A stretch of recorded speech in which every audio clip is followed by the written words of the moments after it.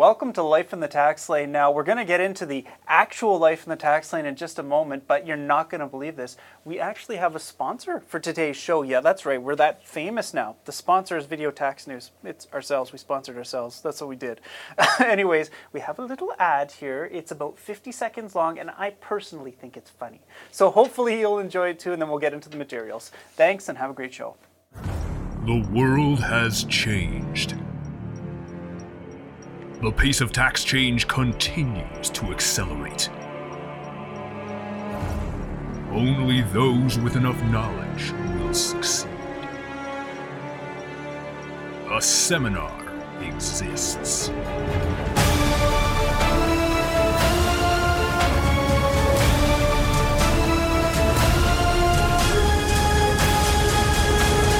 Tax Update 2021.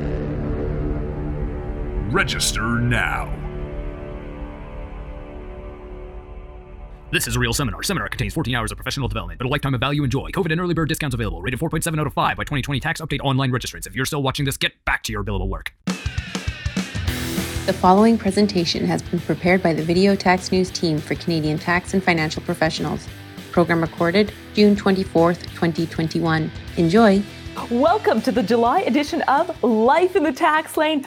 Best time of year for kids, parents. Well, we'll get through it. It's only 2 months. Great time to be a teacher. No kidding. I gotta say, I'm a parent. I love summertime. You just go sit in your backyard, you read your Income Tax Act. Life is good. Speaking of that. And you wonder why you don't have any friends, Joe.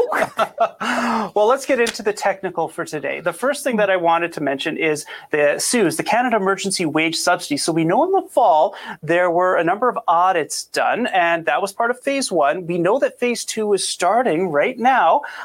So we're watching out for that. And if you want a good article to take a read through to get a feel for how these audits work and what you need to do, definitely take a look at this article from Blatchford Tax Law. They talk about the costs of doing the audit in terms of time, stress, but they also get into technical things like possible penalties that could be assessed, what happens if there's an adverse assessment, a lot of good information in there, how to prepare in advance, etc. So I would definitely recommend checking out this article. Caitlin, I gotta say, these audits aren't going to go anywhere. We're seeing phase two. CRA recently released a tax tip, which basically said we're concerned about promoters out there encouraging taxpayers to make inflated false CEWS claims. So they're going to be trying to find these taxpayers here. They're going to be asking a lot of questions. And like you said, this paper identifies a lot of things, a lot of tools you can arm yourself with if you do have to deal with one of these audits. Well, keep our eyes open. I got to figure when they start doing the next round of CEWS audits, they may be looking for CERS, the rental subsidy as well, because they're pretty closely linked. But one area where they're not linked is the CERS lockdown support. I can get an extra 25% of that rental subsidy, so 25% of rental expenses is pretty expensive, if I was subject to a public health order that restricted my ability to carry on business. And I got to be able to show I had at least one activity we couldn't do because of the lockdown. They said, not allowed at all, not 15% capacity, none. Mm-hmm. And I look at this and go, this is the 25%. I get a 25% enhancement to my claim if I can show that 25% of my revenues in the comparative period came from one of those restricted activities, things I wasn't allowed to do under this public health or lockdown order. So what are those restricted activities? We had a travel agency ask CRA, well, we were still carrying on business, but we couldn't have people come in off the street and book travel arrangements. We used to do everything in person. Now it's all online. We got people working from home, doing it by telephone. Is it the same activity or do we have a restricted activity? And CRA said, hey, in person could very well be a separate restricted activity when you're told no in-person work.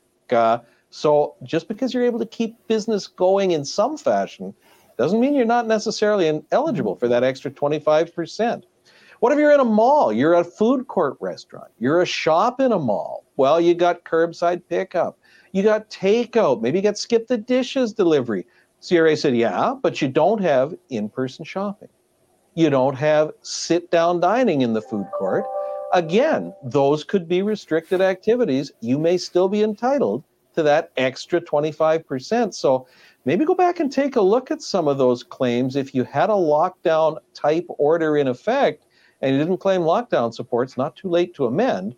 And for sure, keep an eye out for it for those current lockdowns. Mm-hmm. Yeah, the thing I like about that is you might be still getting the same product, but if you're buying it in a different way, it could mean it's being provided under a different activity. Lots of potential claims there. Let's shift gear a little bit and talk about whether you're working now. CRA, ESDC, a number of different organizations might be interested in whether an individual is actually working at the business they say they're working. Maybe they're trying to substantiate whether you're eligible for CERB, whether a salary is reasonable or not that a family member might get. Maybe they're trying to determine whether you have insurable earnings to get various EI benefits. And it's this last situation that we're dealing with in a Quebec court case here. Individual wanted maternity, paternity benefits. They did have a record of employment demonstrating they had sufficient hours to get the benefit. However, ESDC didn't believe them. And it was pretty interesting when you went through the court documents as to the factors the court looked at to determine whether they thought the taxpayer was telling the truth or not. Of course, they asked the taxpayer, tell us about your workplace, tell us about your clients, suppliers, didn't have solid responses there. But interestingly, the court also looked at the cell phone records of the taxpayer, noting that cell phone was very rarely in the vicinity of the alleged employer's location. Put all those factors together, and the court said, we don't think you actually worked any of those hours, denied the benefits, and actually upheld a $4,500 penalty that was assessed on the taxpayer. And I got to say, is this an indication of things to come, looking at cell phone records and other types of reviews by various organizations at the government? Yeah. No, that's a good one, Caitlin. My wife never lets me leave without my cell phone. She's tracking you, Hugh. Well, we're going to turn the page here, and we're going to talk a little bit about some major U.S. tax changes on the horizon. And there are many Americans in Canada who are still required to file in the United States, even though they live here now. People in Canada who might have rental properties in the U.S. So some big deals. So let's talk about some of these things on the horizon. First of all, that corporate tax rate's going to go up to 28%. So pretty huge jump there. That's the first thing. The second thing is looking at implementing a 15% global minimum tax. So you might have sales in the United States, and maybe there's no permanent resident, so there's no requirement to pay, federal tax anyways on it. But under this new minimum tax regime, you may be subject to tax because it is focused on where are your customers rather than where are you located. Some of the other items that are coming out, we got an increase to the marginal top tax rate for individuals from 37 to almost 40%, so 39.6, and also long-term capital gains and qualified dividends, which were generally capped out at about 20%, are going to increase to the normal tax rate for taxpayers that have at least $1 million in income. So the wealthy are going to get hit more on certain types of income. So that's a pretty big one. And finally, unrealized taxation on unrealized capital gains at death. That's something we have in Canada. In the United States, it's really the estate tax regime where you have to pay tax on everything you sort of own at death. Well, with this introduction here, you'd essentially have two levels of tax on the gains and the estate tax. So we're watching out for those changes as well. Caitlin, Pew? Mm-hmm. Wow, we keep talking about changing the capital gains inclusion rate in Canada. What if they only changed it for high income earners? I wonder if they're looking south of the border. One other thing we're seeing coming out of the U.S., Joe, is those master limited partnerships that people like to invest in. And it's important to know what exactly you're investing in. We're used to investing in shares, 15% foreign tax withheld in the U.S., get my credit in Canada. Not as a partner in a partnership. Withholding, top U.S. personal tax rate, currently 37%, maybe going up, as Joe just mentioned. Now, add to that, they still withhold even if it's going to a retirement account, like my RRSP. I want my foreign tax credit. If I've not got that in my RRSP, show us you actually owed that. File your U.S. tax return and report your partnership income and all your state tax returns. Don't know that the IRS is motivated to come after me when I've already paid top rate tax. The best they can do is break even. But Canada's not giving me a foreign tax credit. So what's that? 37% plus maybe 40% in Canada? Not sure this is such a great investment after tax. Mm-hmm.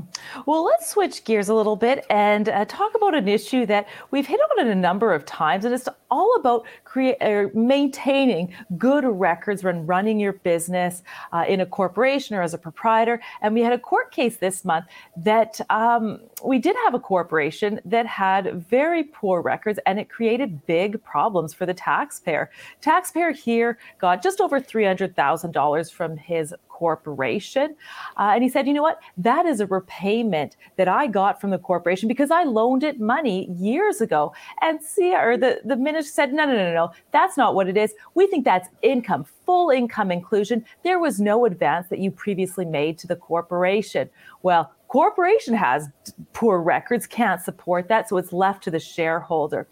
Luckily, the shareholder was credible in court, was able to build a list of contributions and tie portions of that list to his personal bank account to substantiate the advances he had previously made to the corporation. End of the day was not full income to the taxpayer. He was lucky, but a reminder, please keep good records in your corporation. The Video Tax News team has been providing Canadian professionals with practical tax information for over 30 years. Subscribe to one of our tax newsletters or join us as we present live and online seminars relating to both personal and corporate tax.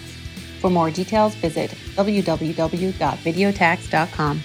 The preceding information is for general informational purposes only and deals with dynamic, time-sensitive, and complex matters that may not apply to particular facts and circumstances. Information provided should not be relied upon as a substitute for specialized professional advice in connection with any particular matter. For more details, see videotax.com/disclaimer. Copyright Video Tax News Inc. 2021, all rights reserved.